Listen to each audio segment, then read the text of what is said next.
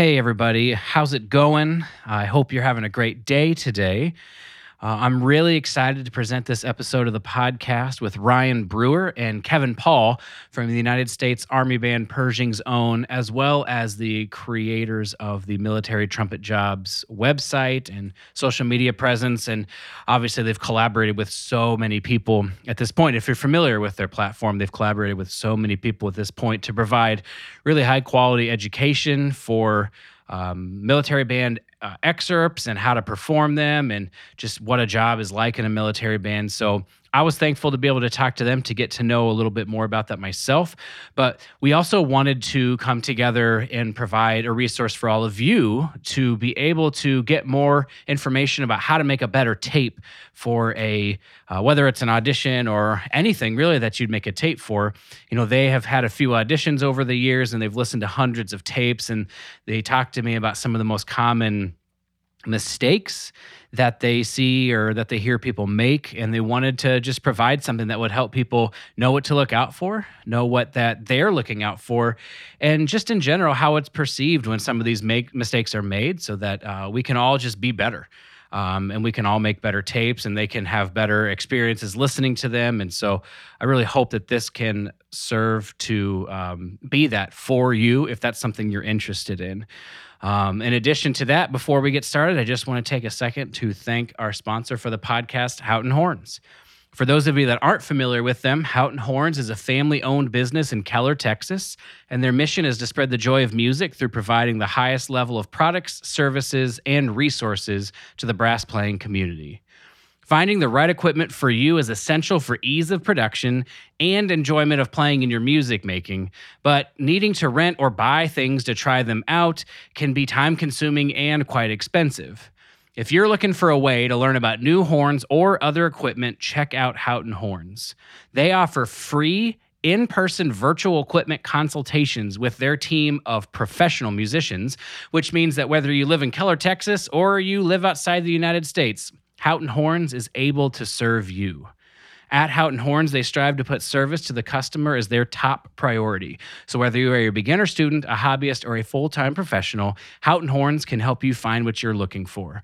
Go to houghtonhorns.com for more information.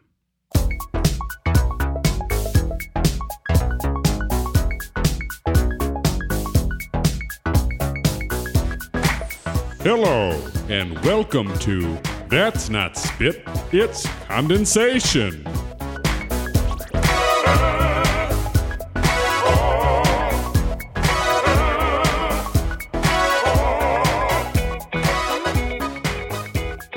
Good afternoon, everyone, and welcome to another episode of That's Not Spit, It's Condensation.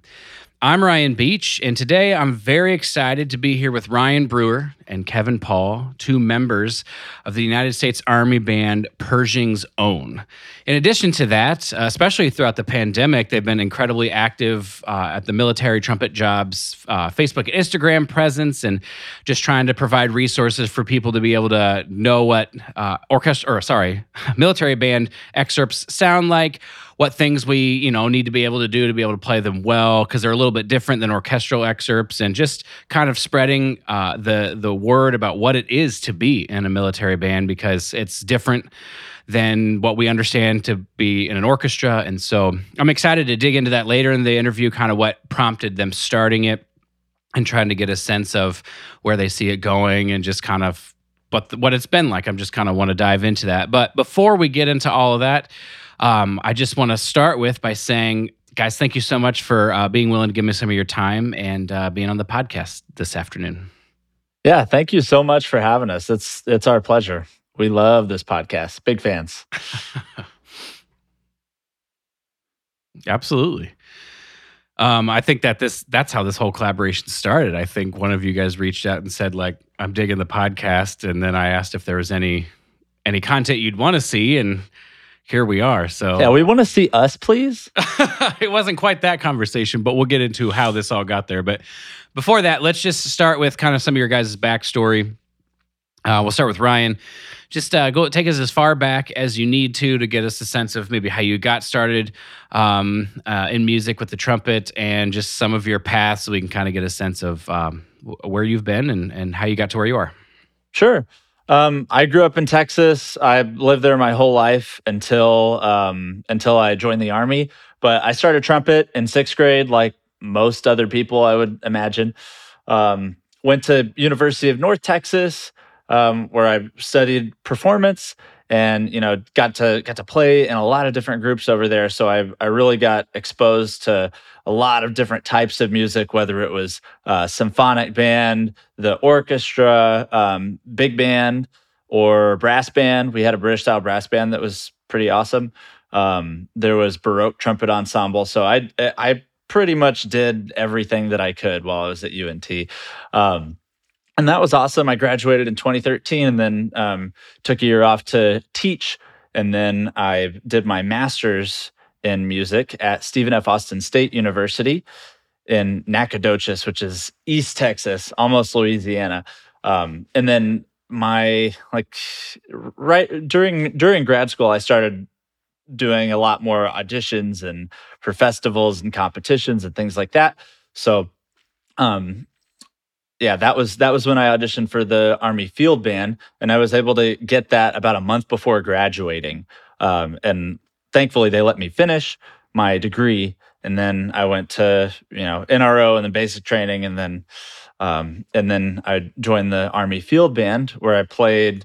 I was co-principal trumpet along with Kevin for a short time when we overlapped. And then I also played commercial lead trumpet whenever they would call for that. And then I played Nebraska Quintet, and it was a really, really fun job, like touring all over the place. And then last year, right before the pandemic, about a month before, I won the U.S. Army Band Pershing Zone audition for the ceremonial band, and I've been there since October. So basically, I'm just following Kevin Paul around. I guess I didn't realize that you were that recent with this particular job. Like the way it's presented, it feels like you've been a longer term member. So that's pretty cool. It seems like you've already sort of settled in and feel comfortable. Oh yeah, for sure. They've done a wonderful job of helping me feel that way. Awesome. Oh, what about you, Kevin? Can you just take us through a similar road in your own career? So I grew up in Los Angeles, California. I started playing trumpet at the age of 10. Studied with guys in the LA Chamber, LA Opera. Dave Washburn was a wonderful trumpet teacher. Got me a good foundation. And I remember going to a festival with the high school bands, essentially Ellington in New York City. And I was just totally obsessed with New York at that point. I remember seeing the Met, Wynton Marsalis. Wynton Marsalis played with our high school band, and I was just infatuated with the culture, being able to go to Carnegie. And so after that, I went to the Mannes College of Music and the Manhattan School of Music for my master's, and I did a dual degree at Columbia University for a master's in education. So after that, I did a victory lap for that ed degree, and teaching is a wonderful career. I didn't quite have the patience for it yet. So I did a lot of freelance, played on some Broadway shows, a lot of Korean church gigs, and lots of auditions. I was lucky enough to be acting principal trumpet of the China National Symphony Orchestra in 2013, and I on tour with them in the States. I won my job with the Army Field Band. So I went from Communist Chinese Orchestra to America Hill Basic Training in stock. And I was in the field band playing co-principal with Ryan Brewer. We were tour roommates. So we toured in I think every state in the continental U.S. together as tour roommates. And wow. After that, I think about 5 years in, having a kid, I decided that, I loved what I was doing, but I wanted to get off the road. So I was lucky enough to win a job with the Army Band Pershing Zone in 2018.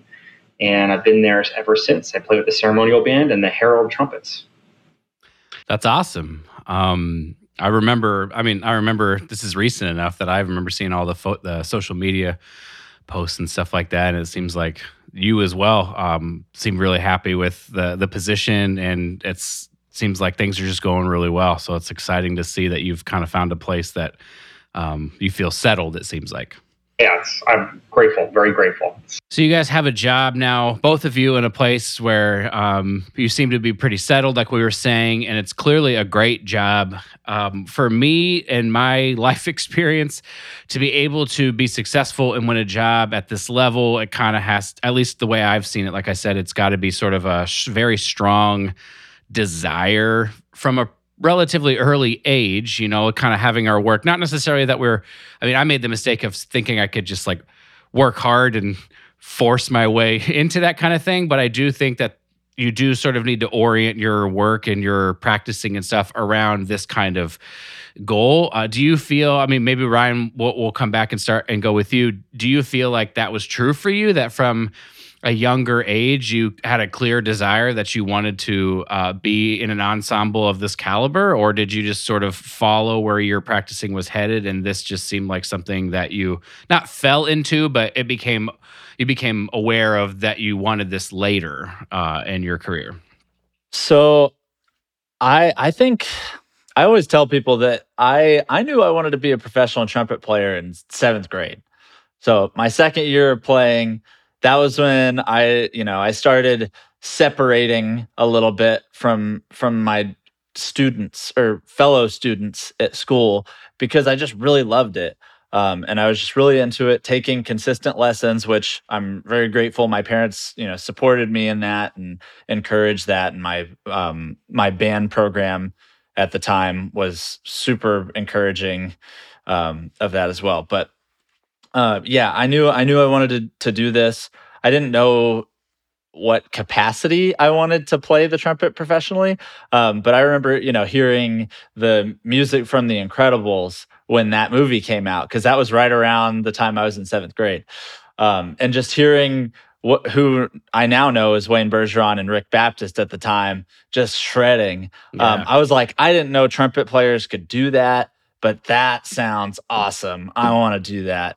And then just experimenting with ways to make that sound possible. And for, obviously on the commercial side, I feel like that is a big influence for my sound concept. But I was taking lessons very regularly and getting good input from good players. And then, so I was practicing a lot, but I feel like I didn't really learn how to practice until I got into grad school. It didn't become nearly as intentional and specific until grad school. And that's when I started putting myself out there more and doing competitions and auditions and recording myself. And then once I had a few tries at those things, then I started to see some success. So yeah, it took me a long time before I really kind of figured out how to do it. Sure. But yeah. Kevin, you and I have enough mutual friends throughout the years that I could be wrong about this, but I have my understanding is that you have oriented your work towards this kind of thing for a long time. I think you were constantly asking people just to listen and to play things for people because you were just wanting, feedback and all that kind of stuff. That's the Dobrinsky and like Eli and guys like that. So you can correct me if I'm wrong. Obviously, we'd rather hear it from your mouth, but that's kind of my understanding of it for you. Yeah, I was pretty obsessed from an early age. Like LA, hearing like great players, studio musicians, and Wynton Marsalis, and I guess same thing with Ryan. I didn't know how to really practice until grad school, but yes, I was pretty annoying, I would say, with asking everyone and everyone's mother to listen to this. How do I sound, man? Hey, man, how do I sound? So I think anyone who knows me, if you say Kevin Paul, they'll be like, hey, man, how do I sound? So yeah, that's the stories, I suppose. But it's interesting, that you would be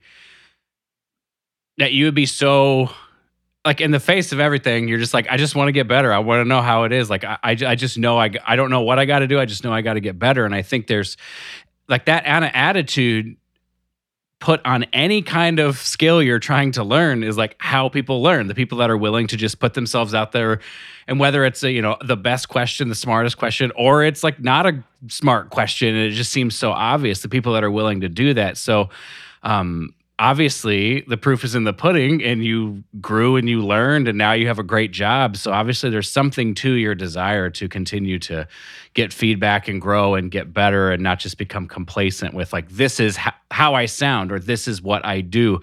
Do you feel like we'll stick with you, Kevin. Do you feel like you ever struggled with like, well, this is how I sound right now, and it doesn't seem like it's getting better? And like, how did you break through various plateaus in terms of your approach to the trumpet? Hopefully that question makes sense. Yeah, I've had so many plateaus, and I think that I'm such a curious person, and I've bugged so many people. I've gotten to, I think maybe I crossed over a plateau a couple months ago. And I think recording myself a lot more. Every time I have an aha moment, it's because I've learned how to record, or I've had this amazing experience at work that kind of forced me to figure it out, like jumping in the deep end or the water. And I think that answers the question. But like really defining moments, I guess, where that forces me to like kind of dig down deep and figure it out. Yeah.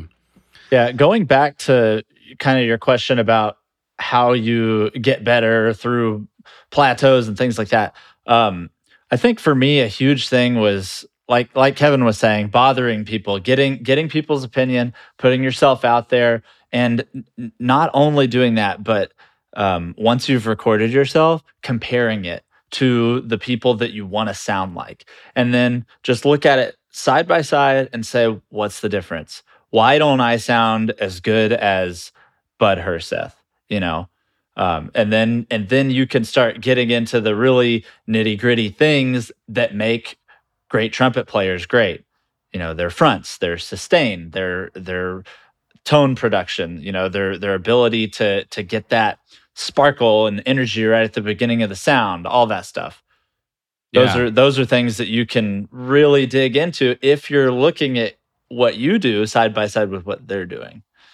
Okay. I totally agree with that. One wrench to throw into that is it can be really easy to get into the emotional side of being comparative, right? Being comparative from an objective, like, this is what's different. I hear different fronts. I hear a different tone. The sound is fuller. That's a very productive use of being comparative, but it can be easy to fall into, well, they're so good and I'm not that good and I'll never get there. It just seems hopeless, and it can be somewhat demoralizing when staying, because we have to like stay in that comparative state to some degree to continue to move forward. So when we're constantly there, it can be just demoralizing that we constantly feel like we're never, quote, good enough because it's an emotional comparison. How do you deal with that? If I'm ever feeling that way, then I just start comparing myself to me. That, like, honestly, that's most of what I'm doing when I'm comparing. I'm comparing like what I view as, you know, a really good take of something to another take, right? And just saying why is this one better? And now that I have the experience of having like sat on a panel and know what people are listening for, it's really easy for me to say like, yep, this take is better because of this, and this. And I don't know, I just haven't, I guess I've avoided feeling that way for most of my career, feeling demoralized, because I just want to get better, and it, you know, playing the trumpet makes me happy. So I feel really happy, really blessed that I can do this. Yeah, go ahead, Kevin. Yeah, I think what hit it for me was once I stopped going to auditions and competing with other people and sort of like enjoying it. Like, hey, I get to like meet all these different people. It's like working up a marathon. Like a marathon, you're not competing with other people. You're sort of like competing with yourself. And I was sort of equating like an audition with a marathon. So I would show up and it would be like, this is really, I was having positive thinking, like I'm going to have really a lot of fun with this. I've started making friends that are actually lifelong friends and people that I work with. And if you have we're all in together kind of a thing, and, you know, like how much better can I get and what can I learn about myself in this experience? So like, how do I need to prepare based on how I'm feeling this time? And I can, you know, fix that in my preparation. So next time like kind of like a video game, next level, he's getting to the next level, better equipment kind of a thing. I'm thinking equated like thinking about Diablo. But, if I start thinking of auditions that way, and I think the positive thinking and we're in it together, like mentality, really, I started advancing and actually winning some auditions. One of the things that's hard for me about auditions, at least at the stage that I am now, it wasn't always that way, but now that I have a job, is that the auditions that I'll take that are, a step up, right? Instead of a lateral move or something that was, and like that's all arbitrary anyway. What's a lateral move and what's ahead or behind? But we'll use pay to be the determining factor for right now. Those jobs don't come open super often, and so when you think about sporting events, let's say it's something like a competition that happens every single year, or happens like, I guess like the Olympics every 2 years, every 4 years. It's like, you're going to have another shot and you can build up for this type of thing. But something like an audition feels like you don't know when they're going to open up, and you don't know what your life is going to look like when it opens up, if you're, what I'm saying? So it becomes hard to, because we get so much better through really preparing for auditions. And so that's one thing I've really tried to do is figure out, well, how can I set audition-like standards and parameters around progression in my own practice so I can continue to get better at that rate. For you guys who have jobs where you may not be auditioning for many other jobs, because it's, basically like up there, what is it like for you to continue to try to get better without something like an audition? Go ahead, Kevin. I have been trying to figure that out. I love taking auditions. I was, when I was in the field band, I was taking auditions. I felt like I was figuring so many things out about my playing, about me as a person. As I told you, I loved meeting all these people, and it was just like a fun experience for me. Even if I didn't advance, it was still like a great feeling. I guess when you have a job, it's easier to take an audition. In some ways, it's not. But yeah, thinking about that. I've been thinking about that a lot, about what I can do in my practice session after having a job to maintain that, constant progress. Like I'm taking an audition. I'd love to pick your brain about that at some point after this. But yeah, I have excerpts that I play. I have etudes. I have I try to do a recital or a tour. Something, or a brass ensemble performance, or something like every, like I would have an audition every couple months, something where I can look forward to, that I'm working something up on top of my job every couple months. And that keeps me motivated in my base level, playing, always getting better or trying to get better or always curious. Yeah. Do you have any thoughts, Ryan? Yeah, I think for me, it's all about, I always remember one thing that my late teacher at UNT, Keith Johnson, told me: you have to become your own teacher. And so for me, what that means is kind of redefining my standard, like revisiting my standard every time I play the trumpet. And I think every time I have any kind of small success, even if it's something as simple as like, I played this lick really well in a practice session. If I have that small level of success there, that to me increases my standard for myself. Like now I don't want to play any worse than this, because I know this is my best and I can do this. So I think just that constant attitude of like additive attitude,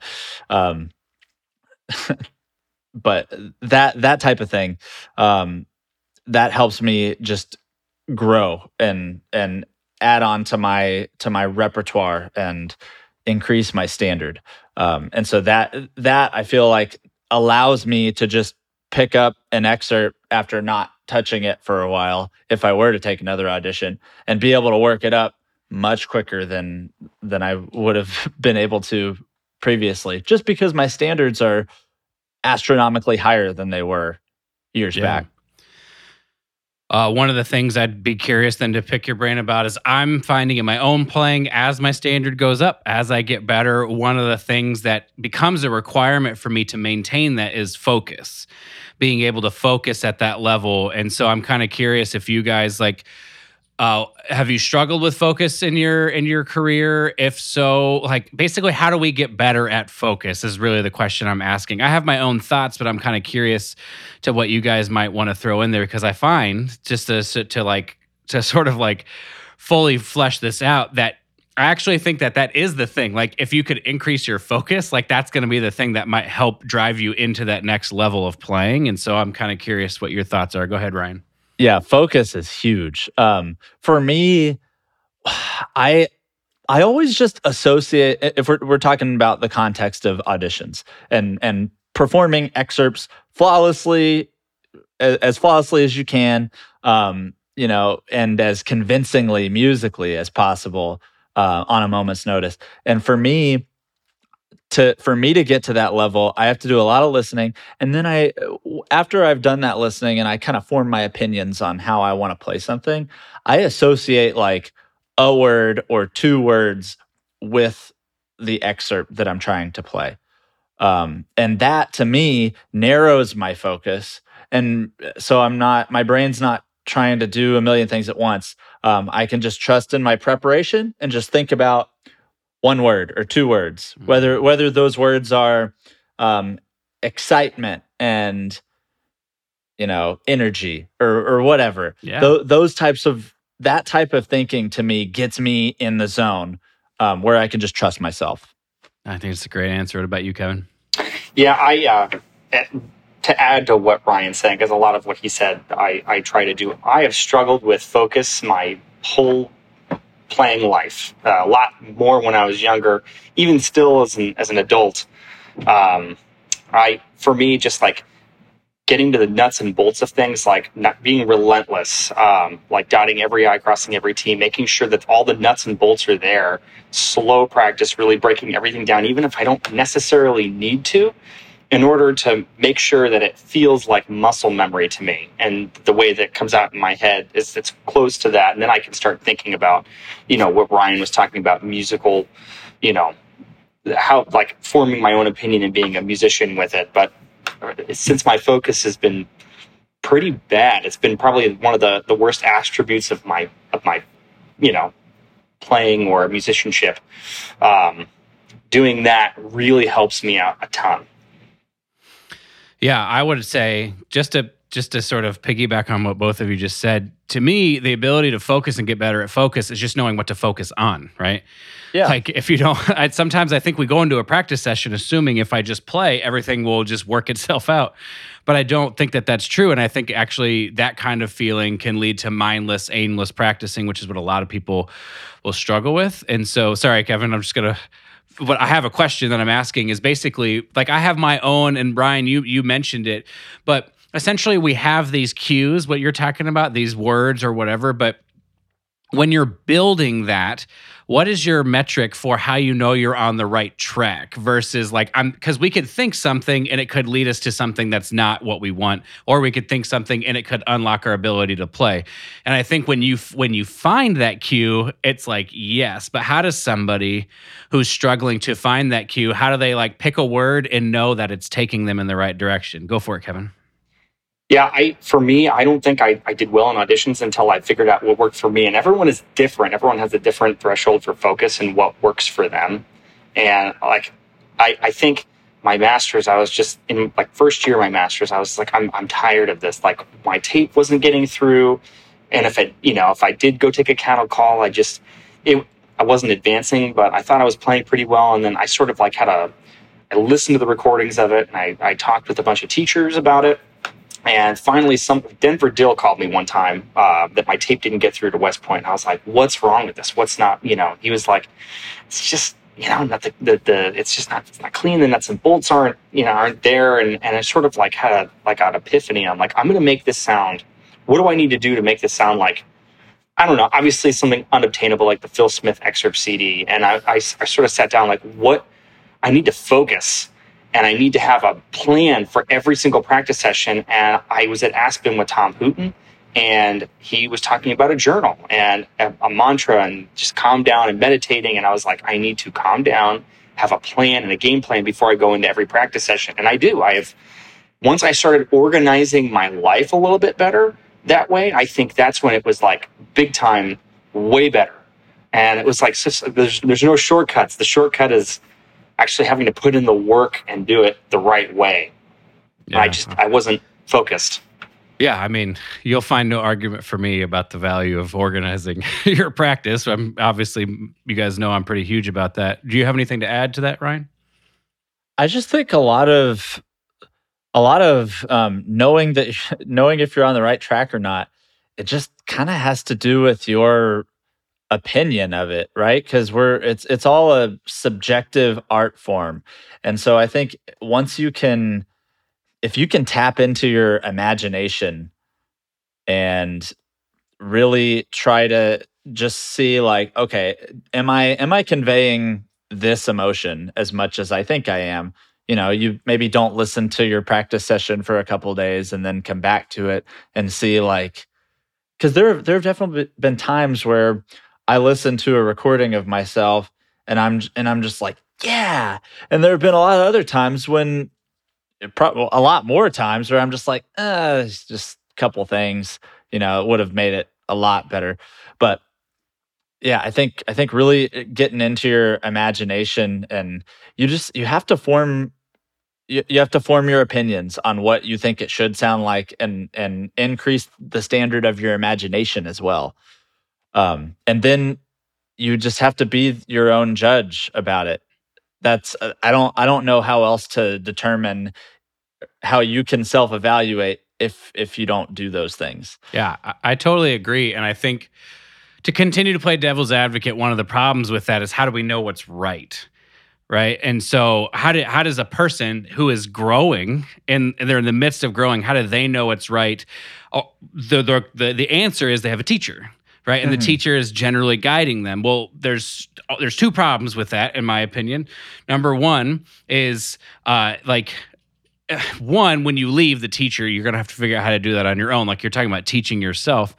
And two, like, what if when you're with the teacher, everything's right on track, but then like someday you like change your mind and you want to like do something else. You know what I mean? What if you want to learn a different style? And so I'll throw it right back at you. I totally agree with you that you need the ability to assess and say, in my opinion, based on what I value, this is good or this isn't quite there. But how do we develop the knowledge of what we value, what we want to sound like? You know what I mean? Yeah, I think it goes back to things that we've already touched on, which is putting yourself out there, getting lots of opinions. Getting non-trumpet players' opinions, take it like if you're a student listening to this, take your excerpt recordings to the conductors of your groups. Take your excerpt recordings to like your friend who plays trombone or your friend who plays flute, and because they are not going to have the same answers that a trumpet player will give you about your excerpts. And I've gotten a lot of valuable feedback about that. The other thing is just you have to educate yourself on the wealth of different recordings that are available on each excerpt.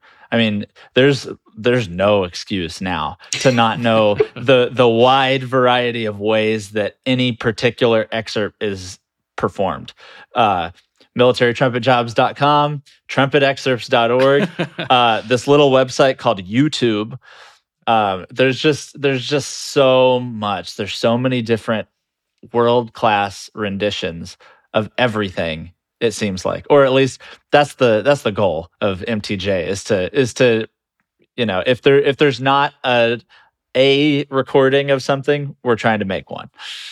Yeah, before you hop in, Kevin, can I actually just continue the question? So when you're in school, one of the things I struggle with is I got lots of opinions. There's teachers everywhere, and there's students all around you, and so you're getting lots of opinions. And so now I'm curious for you because you described sort of struggling with being able to put your best foot forward and with focus and stuff like that. Well, one of the problems is like when you have all these opinions, like how do you choose which one, right? How do you choose like, well, this is the one that I like versus that, to be able to say like, I've done my due diligence. I've got the opinions. I've done that. Now I have, this is the version I like. And now I'm going to like make sure I can present that one. Like, how do you, I mean, is it based on just like, I like this? Or do you have some sort of way of saying, well, you know, the musical phrasing does this, and so that's why I like this one? How do you determine like which way you're going to come about to feeling like you're presenting the best version of what you think is right for that excerpt?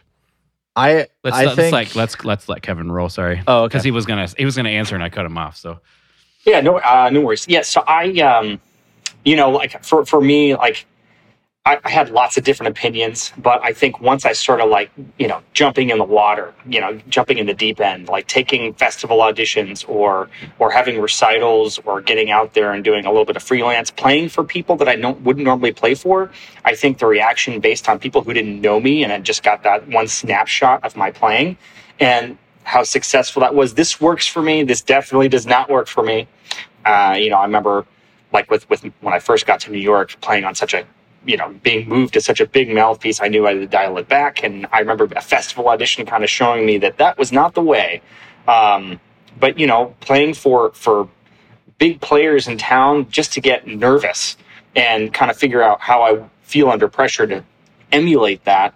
And I remember getting asked to sub on Broadway or play with orchestra in town and not even meaning to. So kind of getting yourself and putting yourself out there can help in more than one way. And it helped me tremendously because I made some great relationships and got some great advice and mentors in, you know, say New York City. And I also got to start playing around town. I didn't expect that to happen.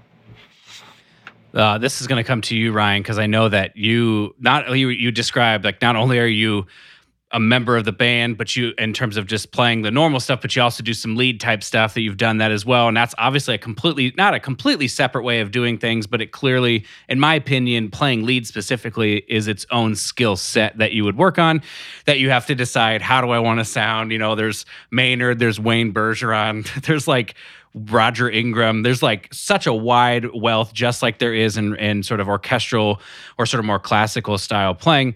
So it's going to be an interesting sort of comment, and I'm curious just to see where you take it.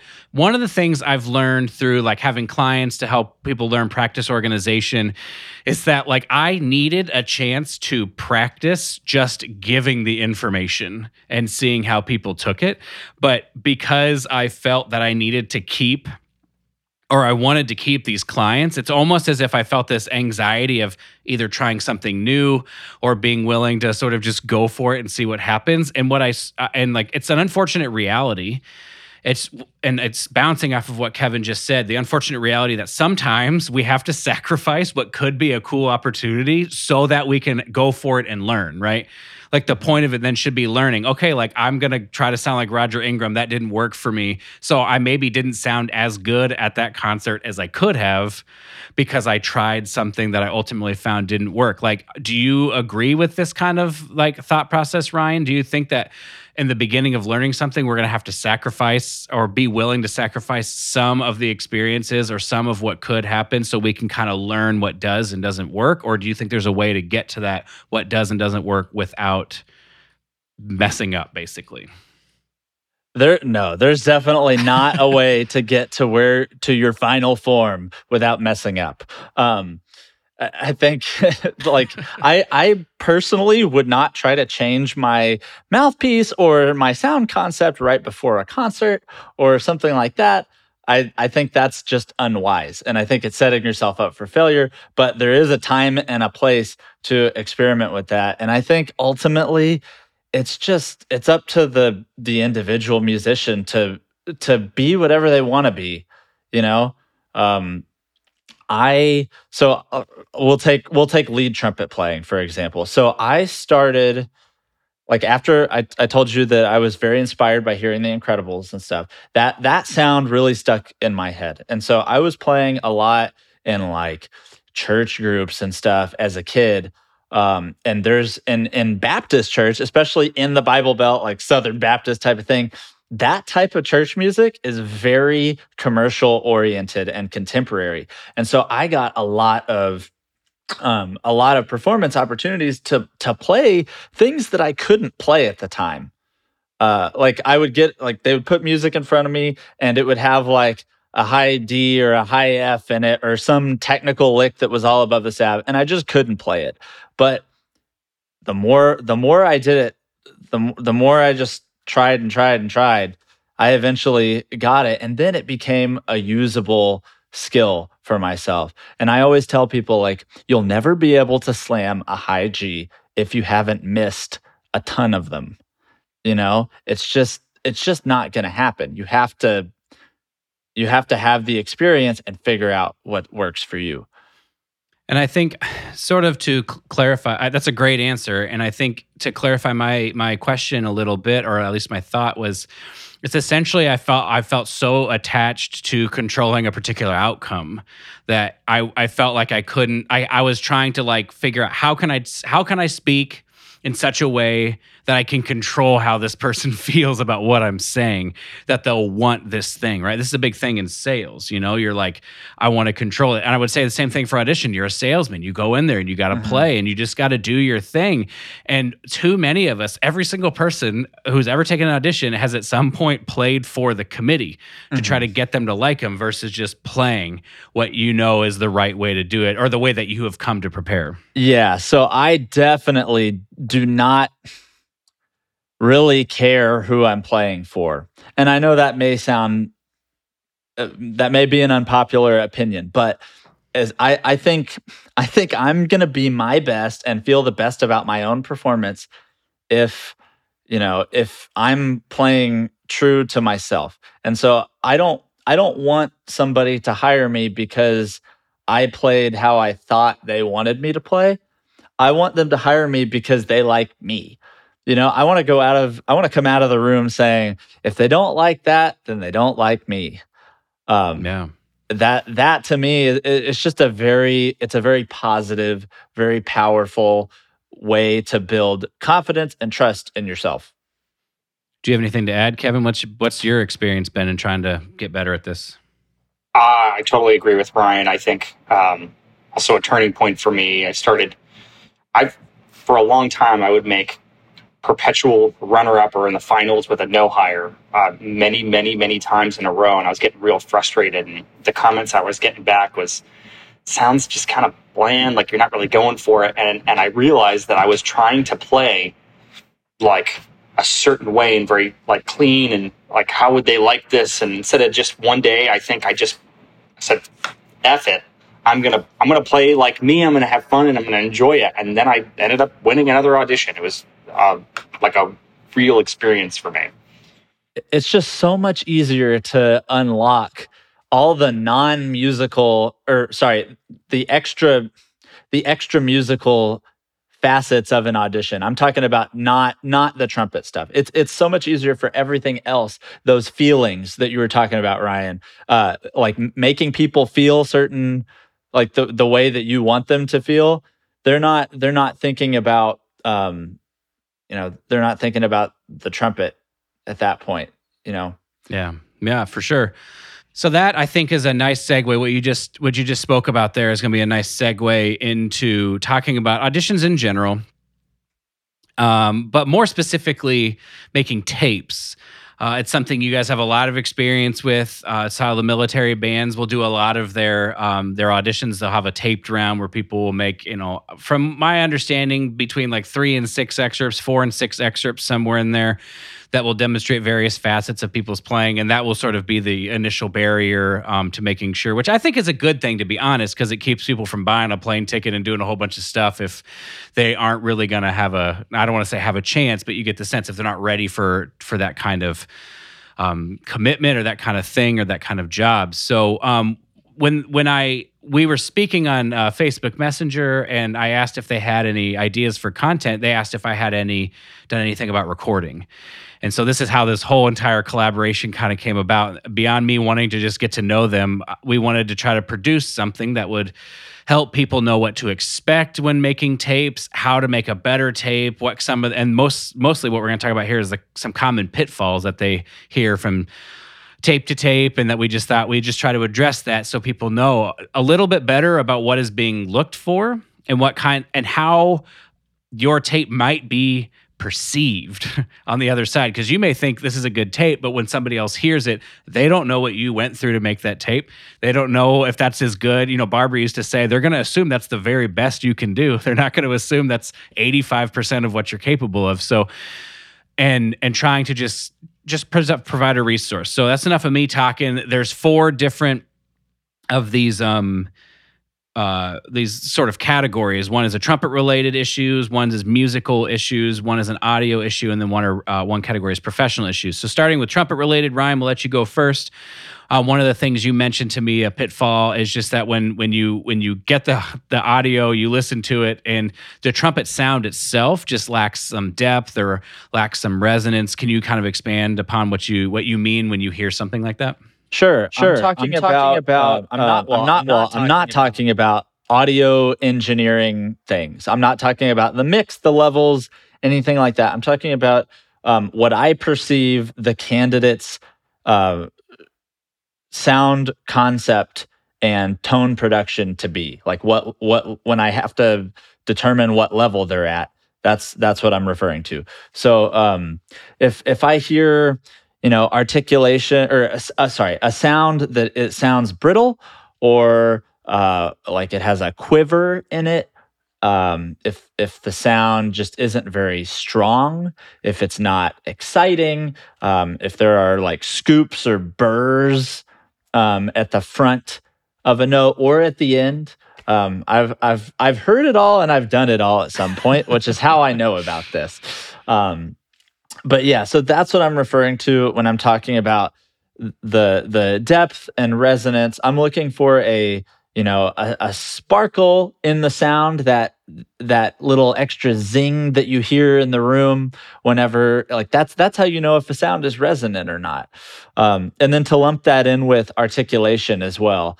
That's a part of your sound concept, is your articulation, because that is the beginning and the end of every sound that you produce. Yeah. So yeah.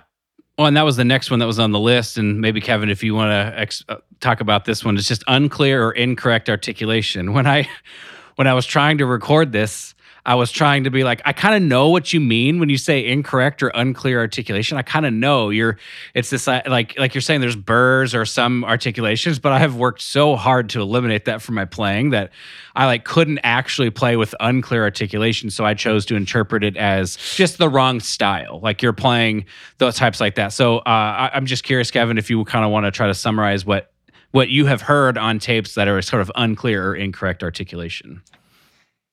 Yeah, I mean, so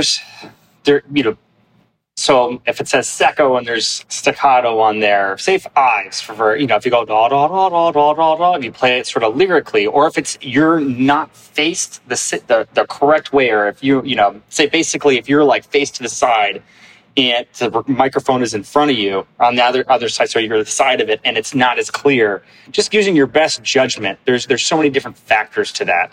Really doing your due diligence and kind of doing your research on what it's supposed to sound like, kind of portraying that. So if there's 100 tapes, we do get 100 plus tapes for one spot, and we have to go through all of them.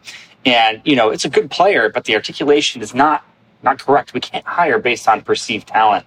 We have to, we're listening to a bunch of people, and there are going to be people that do their due diligence and that have the full package. It's a wonderful performance, that's well thought out. So like Brian was saying, it's, you have to have like your best foot forward. Is this your best possible recording? Is this the best version of you? So really putting a lot of thought in before you record and kind of listening to yourself and adding that time in for when you're recording and listening back and be like, okay, that's not the defined articulation that I want, and going back and having to redo it again. Yeah. Yeah, go ahead. Oh, I was just going to say another way that articulation could be incorrect in my mind is if, like, say on festival variations, like if you're just slurring and tonguing in all of the wrong places, then it's just like, what are you doing? Like, have you heard this? Like, if you go da da da da da da da da da da da da da, it's just all wrong. Yeah. That would be a way. I've heard that before. Believe it or not. maybe not that extreme of an example, but tonguing where you should be slurring and slurring where you should be tonguing. Yeah, just doing. I mean, Charlie Geyer talks a lot about that. Just that due diligence of, to the best of your ability, the articulations on the page is the articulation you're presenting. Let's do. I mean, this one's pretty obvious, so I'd like you. We'll throw it back to you, Kevin. I'd like to sort of answer it from like a perceived, like how you perceive it is poor intonation. We all know intonation is important, but how does it come across when someone has poor intonation? Because we all listen to our own recordings, and we're sometimes strict about intonation, and sometimes we're like, well, the trumpet has sharp notes and flat notes. It's like whatever. But I'm curious, like, how is it perceived when someone has poor intonation? It's jarring, and I have sent tapes in, like my very early outdoor overture recordings, which will never surface and see the light of day ever. But I have done that, where my octaves weren't, and you think you're doing everything, and then that's why recording yourself consistently, not just for an audition. Just my advice to everyone listening: just record yourself all the time. Learn how to record yourself, and so when you're doing this, it's not just that small. I know this is a little off topic. It's not just that 3 weeks before the recording or a week. Hopefully, we're not doing it a week before. So like recording yourself a lot more than just for a tape. But when you're listening to 100 tapes and someone octaves or certain intervals that are repetitive are just not in the pocket. It's jarring for us, and it's pretty telling. It's a liability when you go to sit, would I want this person to sit next to me? And how easy will this be? It's easy to just really not advance someone that way. Yeah, I would also say a very practical way to make sure that you are not having all these intonation problems is, one, to be in tune with yourself, right? But two, like the really practical way is to develop an understanding of just intonation, and how all these intervals are related to each other. Obviously, the octave is going to be very obvious, because that doesn't really matter as far as just intonation. It has to be double the hertz, right? Mm-hmm. No matter what. But within that, if you don't know that thirds in a major chord need to be lowered, if you don't know that thirds in a minor key need to be raised, there's just a lot of little things like that that also jump out, and those are just things that separate people who win jobs from people who don't. Yeah, and I think at least my take on that is, we can go slightly overboard with the manipulations we make. So even in my opinion, just having that information can make the difference. Like and then doing enough of a cursory harmonic analysis that that this is the third, that this is the fifth, or whatever. I think that can sort of shore up a lot of whatever that would be. I wasn't sure how to demonstrate this one in the video. Technical mistakes. I mean, this is just like things like wrong notes and leaving them in the recording, I'm assuming, right? Or are there other interpretations? Yeah, and cracks. Just slurs that aren't clean. Like when you get a partial in between a slur that's really obvious. I mean, we're not going to cut you for one of those, but if it's a pattern, then we'll be like, that person doesn't understand how to slur and get that little click where the slur is just instantaneous. And we can't play with that. Yeah. Also, if you're going to send a Summon the Heroes in and you have 2 months to do it and you crack a note, it makes me think, is this the person's best foot forward with it? And I don't normally, I'm going to say, if you go to a live audition, you crack notes, that happens. That's fine. Big picture. But if it makes me question judgment if you have 2 months to make a Summon the Heroes and it's not your best version. So we assume that this is going to be your best possible foot forward. This is the best version of you on a recording. So if you send in a Summon the Heroes that has like a crack or two, but you sound really good, like I said, we can't hire based on perceived talent, and it's really disappointing to hear that. I mean, I think at best it comes across as rushed, not time-wise rushed, but or like, I slapped this together at the last second, and this was the best I could do. And do we want to hire somebody who clearly didn't think well enough about our thing to not put in the time to make it a really professional product? Or is someone struggling and they just have issues? Up a register, we don't know. So that's. Yep. With 100 plus tapes, that's full disclosure. We've all sent in that tape, right? We've all sent in the tape that was rushed at the very last second. So it's not as if we're saying that we have never done that or we've never made that mistake. It's just like, don't be surprised if that doesn't work out for you. Yeah, definitely is not working for me. If it is rushed, just don't make it obvious. I'm sure there are people who have rushed tapes that I've thought sounded really good, and it's just because they were good. Well, I'd like to save this part of the discussion for the end, but I think this applies to just a live audition as well. But the idea that, one mistake is not going to ruin anything, but a particular mistake, let's say you play something out of tune or whatever, well, now everyone's listening for, will they do that again? And if they do it again, it becomes a pattern. That's the kind of stuff that will get you out more than just a singular mistake here and there. We all make those. And if we're trying to do our due diligence with a tape and, if it's required to do the whole thing in one shot, Barbara would always say they know the difference between a great player who made a mistake and a player who's got issues who maybe just got lucky. There's a difference between that. You can hear the difference between in the way it's presented. We're actually about to get to that section. Yeah, you explained that way better than I did. That's a great point. That's a great point. You explained that way better than I did. So in that same exact vein, we'll move on to the musical aspects. These are the types of things that a great player will have regardless of whatever particular trumpet issues.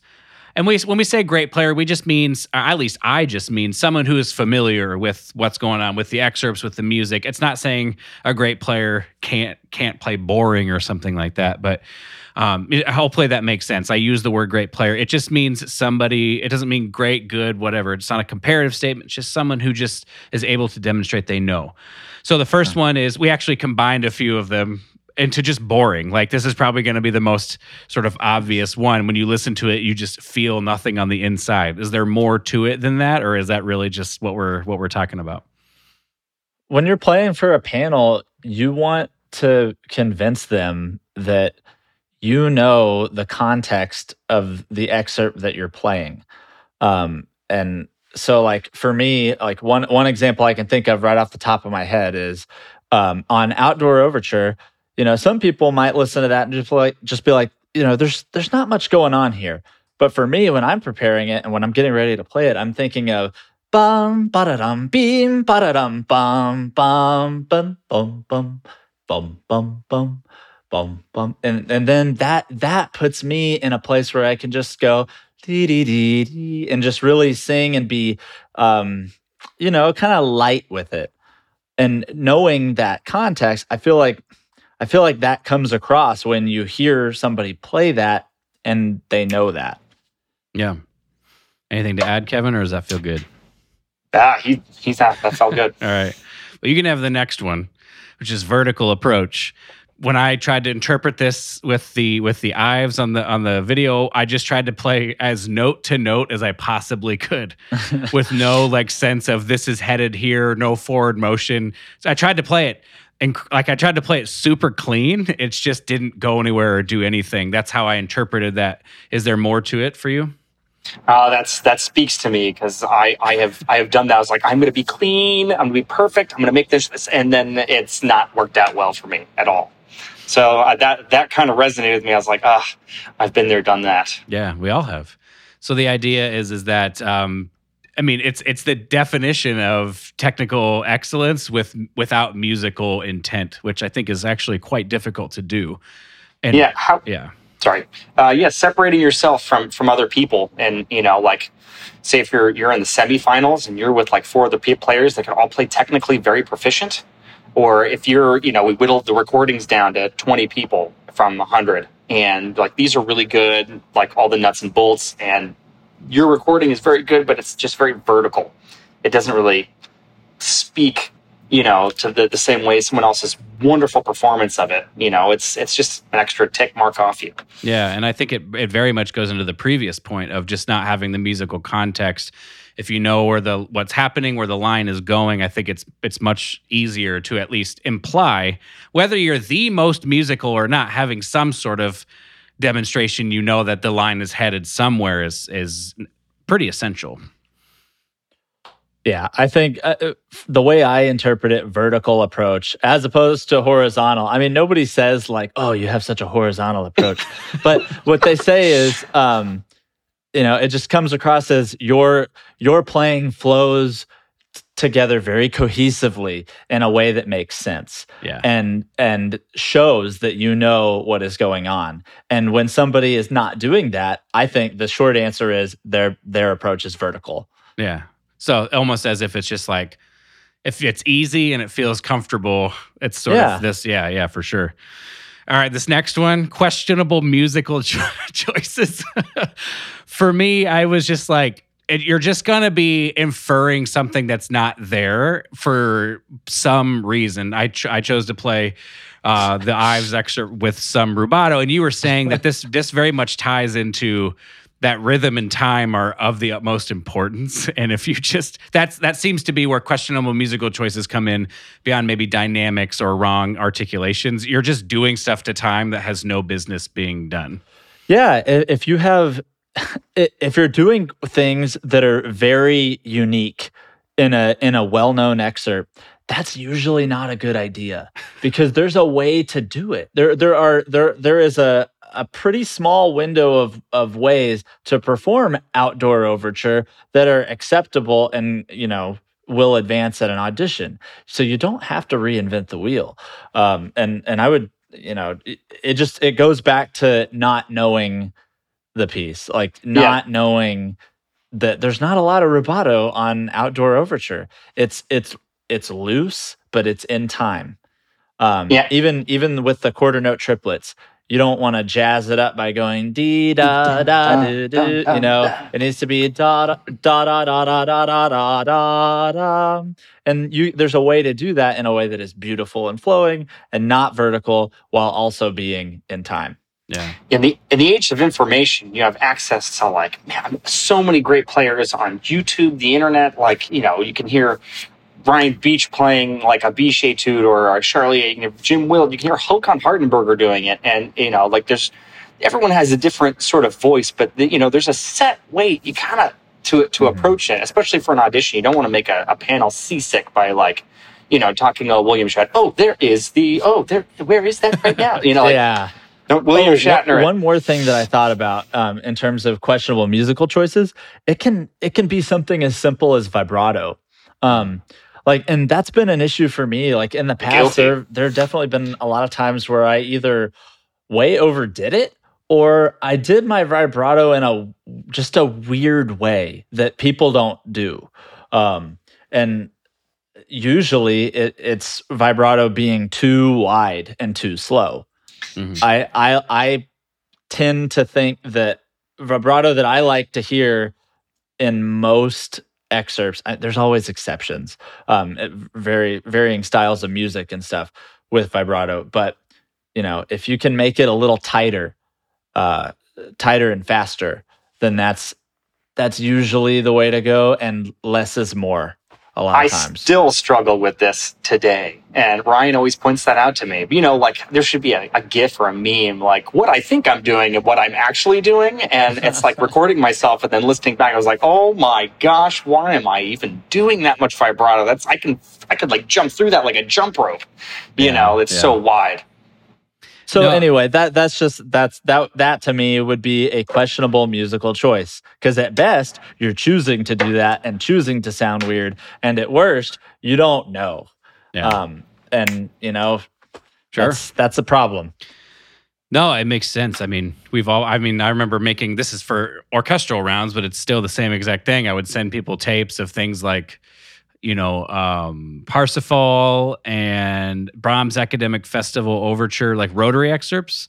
Mm-hmm. And there would be I have sort of this just shimmer that exists in my sound. And then they'd be like, well, you should try to play it like a clarinet or a horn who don't use vibrato. And then I tried it and I was like, how does anybody play music without using vibrato? That doesn't make any sense to me. Like it just was, I hadn't even considered that you could shape lines without spin in the sound. And so even going that extreme, like understanding that vibrato is a tool we use, it is not the thing that makes it musical, right? But it's an addition that we use in certain scenarios. So it's not off or on, but when appropriate, you use the right kind and the right amount. Kind of what you're saying, just understanding that it's not what makes it musical, but it's a thing that can add a little bit of spice. Mm-hmm. Sorry, this is a little bit of a rant. So for this next section, this audio section, what I would like to do is just kind of quickly go through how I tried to demonstrate each of these things. And then instead of because we kind of all understand to some degree what this is going to look like, I think you could clarify some of the distracting noises and experiences you've had with that. But I would actually like it if you guys would provide almost if you have recommendations for these types of things to do it. So we have things like room choice. Well, you don't want to be in a cathedral and you don't want to be in the driest room you can possibly find. Barbara would always say, the room is an instrument. Like you want to use the room and it should be beautiful, but like you should be able to hear you within that space as well. And of course, mic placement, we're about to get to that, will play into that. But Kevin, do you have something? Yeah, I mean, this is why I recorded auditions, and Ryan I had a discussion about this. Sometimes it's not the most fair aspect. Not everyone has access to the same equipment or the same space. But when we listen to good playing is good playing, and I agree that, it needs to be the best version of you and a good sound and a good space. But sometimes if you're in like a studio apartment in New York City and you it's the middle of a pandemic and you don't have access to go anywhere, and you kind of have to make the best with what you have. But yeah, not going into the biggest cathedral and being far away just to, we can't really hear the definition. We're kind of questioning, like, I think he did that. I don't, or he or she, I don't know exactly what I'm hearing, but it sounds muddled, and I don't feel comfortable with it. Trying to make a panel feel as comfortable as possible. Well, and that goes into the very next one too, with which you guys wrote, was mic choice and mic placement and stuff. So I have a story. I was just telling this to my wife last night. I auditioned. I sent in a tape for the Seattle Symphony, maybe his third trumpet audition, back when I was in grad school, and I went to this it was a small but very live chapel. And I put the recorder in the corner of one side and I stood on the other side. And so it was exactly what you just described. There's no clarity in my playing whatsoever. And then I set in my tape and then I started looking up how much houses were in Seattle. You know what I'm saying?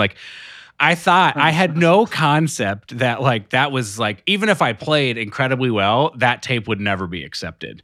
And it's because they have no idea who actually made that tape, right? So it's a combination. You want a great room, but then understanding that if you put the mic too far away, you get no clarity in your playing, and if it's too close, you get lots of clarity, but it's gross and it sounds too much like the raw trumpet. So this is kind of, and then adding in the very next one, which is adding too much reverb, right? That can be, no one's going to take away reverb most likely. So adding too much. So what are your recommendations for these types of things? Let's say an optimal situation. What to you is an optimal room to record in? Where is a great place to put the microphone? How high up? Should it be on the floor? Should it be up, at your bell level? Just some general recommendations for people. Sure, I'll take this one. First of all, houses in Seattle are very expensive. I had no chance. It's just the level of ignorance, I suppose, is why I shared that. I've totally done that. When I was buying my house a couple of years ago, and then I went on tour, I was just I was on Zillow everywhere I would go, just because I was curious. Just going down through the streets of suburban Seattle, it was just oh my gosh, everything is double what I would expect. Anyway, so I think the first thing that students or, people who are listening to this need to understand is there are different types of microphones that are useful for different types of recording. There's dynamic microphones, condenser microphones. Those are all like you'll get a lot more room sound in those. And so for those types of microphones, you want them to be a little farther away, but you don't want to have too live of a room. Yeah. I think a drier room is better, because you can always change it after the fact if you have some kind of digital audio workstation. But yeah, I would prefer a medium type of hall. If you're at a college or university, you could go into a recital hall or anything like that. It would probably be fine. And what I would do is I would have, like, I have a Tascam that I used it's a Tascam DR40 linear PCM recorder. And so this is a condenser microphone. And it was pretty cheap. I got it like 6-7 years ago, kind of at the beginning of grad school. And I would place this like elevated about 6 feet in the air and maybe 10 feet away from me. And then, you can have it slightly offset. You don't have to face directly at it, but that generally produced reasonably good results. Yeah. With that type of microphone. Now that I know a little bit more about them, I use ribbon microphones to record trumpet, because they're not very durable, but they can take a lot of sound in a particular direction, because they have a figure 8 pattern. Anyway, the point is, if you're in a home studio or in a recording studio, like, you're probably going to want to use a ribbon microphone, because you're in close quarters, and trumpet is a bell front, very loud instrument capable of producing up to 130 dB or something like that, maybe more or less, depending on what you're comfortable with. But ribbon microphones can handle that. Yeah, I was thinking especially, I mean, that lines up pretty well with what I remember from just like the classes. We would have classes at Northwestern about this, where we would just talk about so we like got a little bit of education with that. But yeah, essentially like 10 feet away from you, sort of in front of you, about 30 to 45 degrees off to the right. 30 is probably better, but 45 can work. But also up off the ground, trying to get it, like you're saying, 6 feet off the ground or something like that. Maybe, it seems to be a general spot to start with recording if you're in a bigger room. Like in a room like my room, I use a ribbon mic and I try to get it's like maybe like 3 feet from my bell, but it makes it drier so I can add reverb, and it's like adding reverb then is more consistent because it's just my trumpet sound. Yeah, ribbon microphones are great for picking up individual instruments at close range. Yeah. And so that's what makes them ideal for not only studio work, basically, and for recording trumpet specifically. What was the other question? That was it. Or did that cover it? Yeah, that covered it.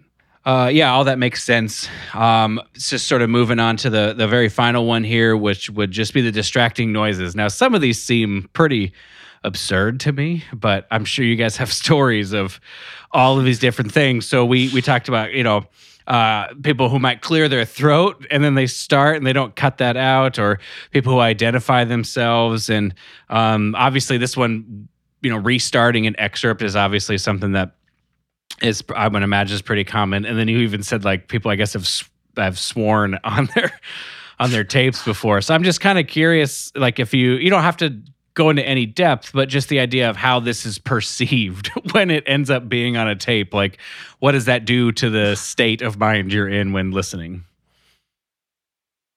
I think for me, it just makes me take the candidate less seriously. One, that's the first thing. But the other thing is, it's so easy with a base level education of any kind of editing software to remove that stuff. And I know it's asking people to learn more things than what we're asking them to do, which is play the trumpet. But come on, you don't need to. We don't need to hear you coughing or whatever. And editing definitely not. definitely not a excerpt restart. That's so easy to just trim off. So you're not listening to it. You're not sending it to other people to listen to. It's like a due diligence when Audacity is free, GarageBand is free, like Reaper is all these really, really easy programs that have been around for a very long time are very easy to use, and you could. It makes me question the person who's doing it, like what level of professionalism is, or the lack thereof. Well, and before we get into that professionalism questions or that category, I do think it's worth saying that an understanding of how to edit yourself in a software is a useful skill all around, not just for, you know what I mean, to be able to record yourself and possibly put something together. Like YouTube is a fascinating place where it's not hard to learn those types of skills. I mean, I learned a lot more than just how to edit myself, and I've been able to record and create things. You guys obviously you've created a whole the platform around that kind of skill and how you're utilizing it to help other people. So it's a useful skill in general, one that we shouldn't overlook just because it's slightly outside of this one thing we would do. So, and again, sorry, just that was a little side thing, but this final part of it, Kevin was mentioning about professionalism, and that was one of the categories you guys gave. And this is one thing I was interested just to hear right from you guys, because I didn't know how I would demonstrate any of these things in a video, right? So it would just be easiest if you wrote 3 things here. Quality control checks by multiple professionals. That's something Kevin just mentioned. Follow audition instructions, play exactly what's requested, and then submit on time. So again, I would like to take this angle. I mean, you can give stories and examples, but I'd like to take this from the perspective of how is it perceived when these things are not taken care of. Like you said, you don't take the candidate quite as seriously, just that kind of idea. Like, are people shooting themselves in the foot before anything is ever heard? You know what I'm saying? And how easy is that to take care of? So I'll let whoever take it. Yeah, I think it is people shooting themselves in the foot. All of the military band audition instructions that I've ever seen have been incredibly clear. And I think that candidates should know that going into that, every section, every trumpet section, gets together at least, I would say at least 5 or 6 people within the section, if not the whole section. They create this list. And a lot of people have had their hands on the specific wording and where to cut. There's a lot that goes into preparing a list. And so when you take all that time to prepare a very clear, very, as clear as possible list, and then people don't do what you're asking for, then it's like, well, I don't know if this person would be right for the military, or it's just very basic professional standards. Sure. We have advanced someone who has put false starts in, but I mean, someone who has said, "My name is," before every single clip, probably not. Although, I mean, good trumpet playing is good trumpet playing. We're listening for a bigger picture, but it's just not going to help you. Yeah, identifying yourself, that's basically just maintaining the integrity of anonymity within the audition. So that has obviously nothing to do with trumpet playing, but it can mess with the audition process in and of itself. But for example, just not playing the right excerpt, or especially if you don't play enough of it. If you start an excerpt in the middle, I can't. Kevin, what would be an example of an excerpt that you've heard cut off before? So if you're playing, say, British Eighth, and you stop at, you do the basic opening excerpt, but the hard part is bump, da da da da da da. But you play the opening part and it's great, but you stop it there, and I'm like, they're hiding a problem? Yeah. I don't know. I mean, can a bunch of Fs on the top of the staff, that's really telling, but it's obviously not the main excerpt, and maybe we haven't asked for the whole excerpt before, but I don't know. But so basically, something like that hasn't helped someone. It won't. I mean, usually it hurts.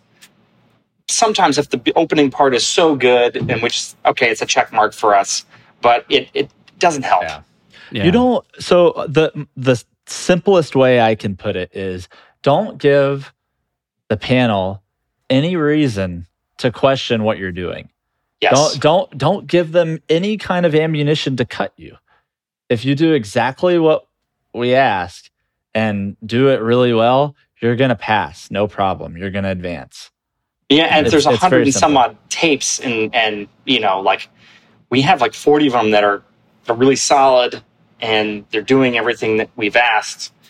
It's going to be pretty hard to advance you when you haven't.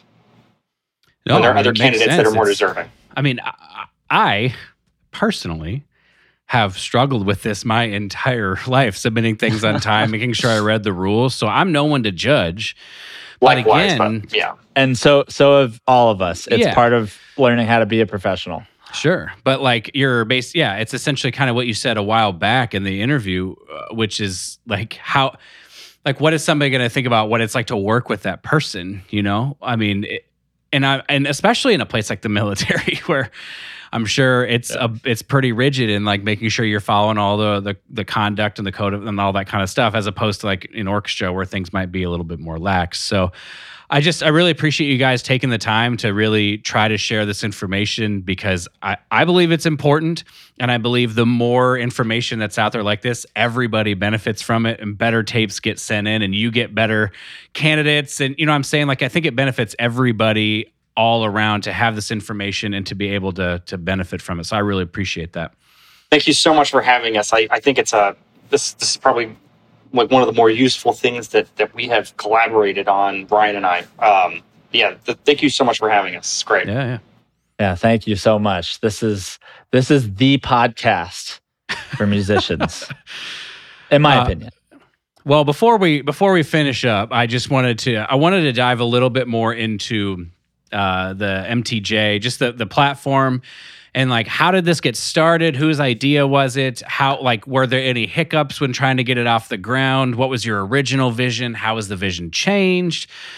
Just any and all questions kind of related to that. I'm really curious, because I mean, it makes sense to me, but because it makes so much sense to me, it's surprising that it didn't exist before the time that you guys started putting out content like this. You know what I mean? So about 5 or 6 years ago, gosh, Ryan, it's 5 or 6 years ago, I had my old teacher at Manhattan School of Music reach out to me. This is how it all started. And he's like, I have this student who's, like a senior. I knew this student who was a really good player, who's actually advanced in many of our auditions. And Tom Smith, my teacher, old teacher, was like, he said that he went to a Marine recruiting office, and the recruiter told him if he enlisted like now and joined, he would have his choice of any band, including President's Own. I was like, oh my gosh, please tell me that he did not sign on the dotted line. and I was like, that is just not accurate. And I was like, if he won't, that basically, because you have to audition for President's Own or another premier band. It's like a different process. Once then you talk to a recruiter. Sometimes if you go to MEPS first, that's different. But when we are inviting candidates, so Tom told me, no, he's going tomorrow. And I was like, okay, stop.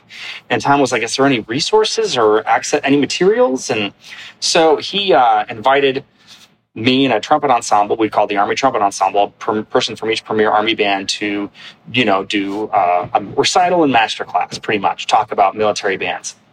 And so the word spread, and we ended up doing several of the conservatories and universities in the New York area. And basically, we were myth busting. There was so much misinformation out there, and nowhere where this was, you couldn't find any information online for it. There's, orchestral, or auditions or jobs. There's so much easy access on there. And so I talked to Ryan. We were 2 roommates, and he's my best bud, and we were in the field band. We decided to start this. And it started out with just kind of getting out there to schools and just talking about what we do. And then we made a website, and it was very difficult to get off get going. I'm not going to get into that. But once we were able to get all the permissions and all of our colleagues on board, and we had to do it again when we went to the Army band, we've turned it into a bigger resource, and we decided to make play-alongs and We started arranging duets. We teamed up with Davey DeArmond and Matt Harriman of the Naval Academy Band. They're our partners in crime on this. And we created a military band excerpt duet book. And, during the pandemic, I started reaching out to some heroes of mine and other premier band colleagues like Principal in the Navy Band, Chris Sala, Forrest Sontag, Principal in the Air Force Band, and our other colleagues in the Army Band. And we started putting it together. And everyone was saying yes, which we were eternally grateful for. So now there's a good, so the duet, basically there's the excerpt and the accompaniment. So the person who say we'll use Billy Hunter recorded an excerpt, and Chris Sala played the accompaniment. So you can play it with the accompaniment part. You can play the excerpt with the person playing the accompaniment part, which is the military band guy. And you can hear, say, Billy Hunter, Principal Lamette, sounding amazing on this excerpt. So there's two sides of it. And now we're getting into where we're super stoked to collaborate with you and a couple of your other peers and other orchestras, where we create marches in the same category, basically the excerpt, the second trumpet part, and the accompaniment. And we take out, you playing the excerpt, and you can play along with the second trumpet part and the accompaniment. So you have a good representation, a good example of performance, and then you have a good resource that you can play along with. Sorry, that was too much. That's perfect. Yeah, it creates an easy way to have like a healthy practice session, basically. And you're practicing in a way that you weren't able to before because nobody put together all of this for you until now. But yeah, so we're doing all the work for you. Just play along with it. Yeah, it's almost like that Music Minus One thing where you'd have the whole orchestra minus whatever, but for military band excerpts, which is, they're just such amazing jobs. And it's like, it's just like such an amazing opportunity that I think sometimes like someone like me, where I was so like, I got to win an orchestra job, that I just like put it over there. You know what I mean? And it was like, nah, like that's cool. Some people do that, but like I got to do the orchestra thing as if it's this like completely separate, like, I don't want to say less than thing, but in my mind, it's like the orchestra is first. But it's clear through like hearing all these recordings of all these things that in some ways playing in a military band would probably be more engaging than playing in an orchestra. You know what I mean? Sure, every job has its things, but I play like Beethoven and Schumann and Mozart a lot of the time. You know what I mean? Yeah. Yeah. Well, I guess like when you're on, grass is always greener wherever you are. But, like orchestra, it's a really good alternative to an orchestra job. It's another opportunity. I definitely, when I was orchestrally trained, and I would love to be in an orchestra, but I have been pleasantly really happy being in a military band, and it's just an option that is available as well as an orchestra. That's basically what we're saying, and giving more information that isn't out there, like the things that you wouldn't think about, like going through MEPS and basic training, which you don't have to do for an orchestra. We also have that information on there as well. And for people who don't know, MEPS is Military Enlistment Processing Station. You have to go there if you're auditioning for a military band or once you've enlisted, and basically you're just getting a physical. Yeah, going to the military doctor. Entrance processing. Yes. Well, and another thing. I've spoken to I have friends in the President's Own, Marine Band, and they'll say sometimes like there's a lot of really amazing parts of that job, but some of it is like you trained all like for so long orchestrally and you end up playing a lot of marches and stuff like that, But another thing they said is the job itself can at periods of time lend itself to being able to take advantage of other opportunities outside of the job as well, which I think is not something that is immediately obvious when you think about that kind of thing. Yep. Yeah, it definitely, it definitely lends itself to like doing something like this, or going on tour in Florida, creating an ensemble. There's a choose your own adventure aspect to things that if you do it the right way and go through the right steps and process, you can create your own group, and they'll pay for you to go. And if it's in tandem with recruiting, they'll pay for a trumpet ensemble to go in to Florida in February, which is awesome. But also you're doing something for that.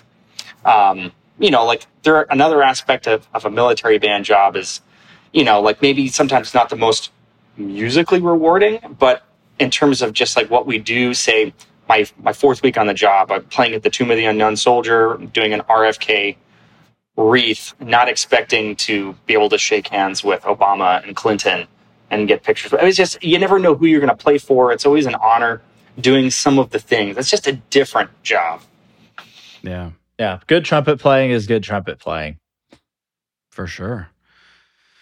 Well, guys, this has been awesome. And there's, I'm sure, so much more we could dig into. But I think for me, this is a good place to kind of put a cap on at least this conversation. And I appreciate your openness and your honesty and your desire to help others and to clearly just not just say like, we're going to tell you this so you can come audition for our groups, but just in general, this is stuff that will make you able to work in the professional world. You'll be able to represent yourself better. You'll be a more compelling musician. You'll be able to represent yourself on recording.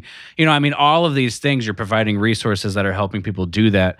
And I think it's really amazing. So I really want to commend you guys on that and say thank you and just keep working, keep doing it. I know I understand the grind and I'm just saying, just keep doing it. Yeah. Thank you so much. Yeah. Thanks so much for having us. This is awesome, to be honest. We're looking forward to our collaboration with you with the one of the trios for the March. Yeah, I'm looking forward to that too. The last thing would be, Ryan, if you just want to take it, it doesn't really matter. Just where can people find you guys if they want to check out more information about military trumpet jobs or you guys personally as well? Yeah, well, militarytrumpetjobs.com. It's all one word. That's our mothership website. But on that, we've got links to all of our other social media platforms. So we're on Facebook, Military Trumpet Jobs. We're on YouTube at Military Trumpet Jobs. We're lucky that it was available, the tag. We got Twitter, Instagram. We're trying to get more involved in those because that is the way of the future. But yeah, Facebook and YouTube are our main things, and then obviously everything is then put back into the website as a archive, so to speak. Right. How about you as just a human being? If someone just wanted to say, I want to send Ryan a message, is that possible? Or would you rather they go through MTJ? I mean, I do have, I have all the social media platforms as well. And I also have RyanBrewerTrumpet.com. That's probably less used, but you know, people can feel free to reach out to either one of us. We are always happy to help. And we're just, we're honored and flattered when people come to us asking for help. Yeah, so. We've had a large number of people reach out to us and just to pick our brains about, hey, can you mind listening to this recording and or like, hey, what is it like to do this or that with military bands, or hey, I'm thinking about doing this, and just we're always happy to do that. Don't be afraid to ask, and ask anyone. If anything I've learned doing this project, just reach out. If you have a question or you want to collaborate, just reach out to someone. Yeah. Don't be afraid. For you, Kevin, if there's social media ways or website ways to get in touch with you, see what you're up to, do you have anything like that? Facebook, Instagram, militarytrumpetjobs@gmail.com. Great. Well, anybody who's interested in anything that we talked about or just wants to give these guys some support, that's where you can do that. If you need to get in touch with me, you can do that on Facebook, or I guess that'snotspit.com, Facebook and Instagram at That's Not Spit. If you enjoyed this episode or you had any feelings whatsoever, consider giving the episode a rating and review on iTunes, and don't forget to share it on social media so other people can find it as well. One more time, Ryan and Kevin, thank you so much for not only joining me, but being patient with me while I learned how to interview two people at the same time. Yeah, it was great. You awesome. You have created an awesome thing. So we are so humbled and glad to have been asked to be a part of it. So Thank you. Thank you. I want to thank my mastering engineer, Brandon Yoakum, for his work on this episode as well. And most of all, I'd like to thank you for listening. Stay strong, be kind to yourself, never stop growing, and we'll see you next time.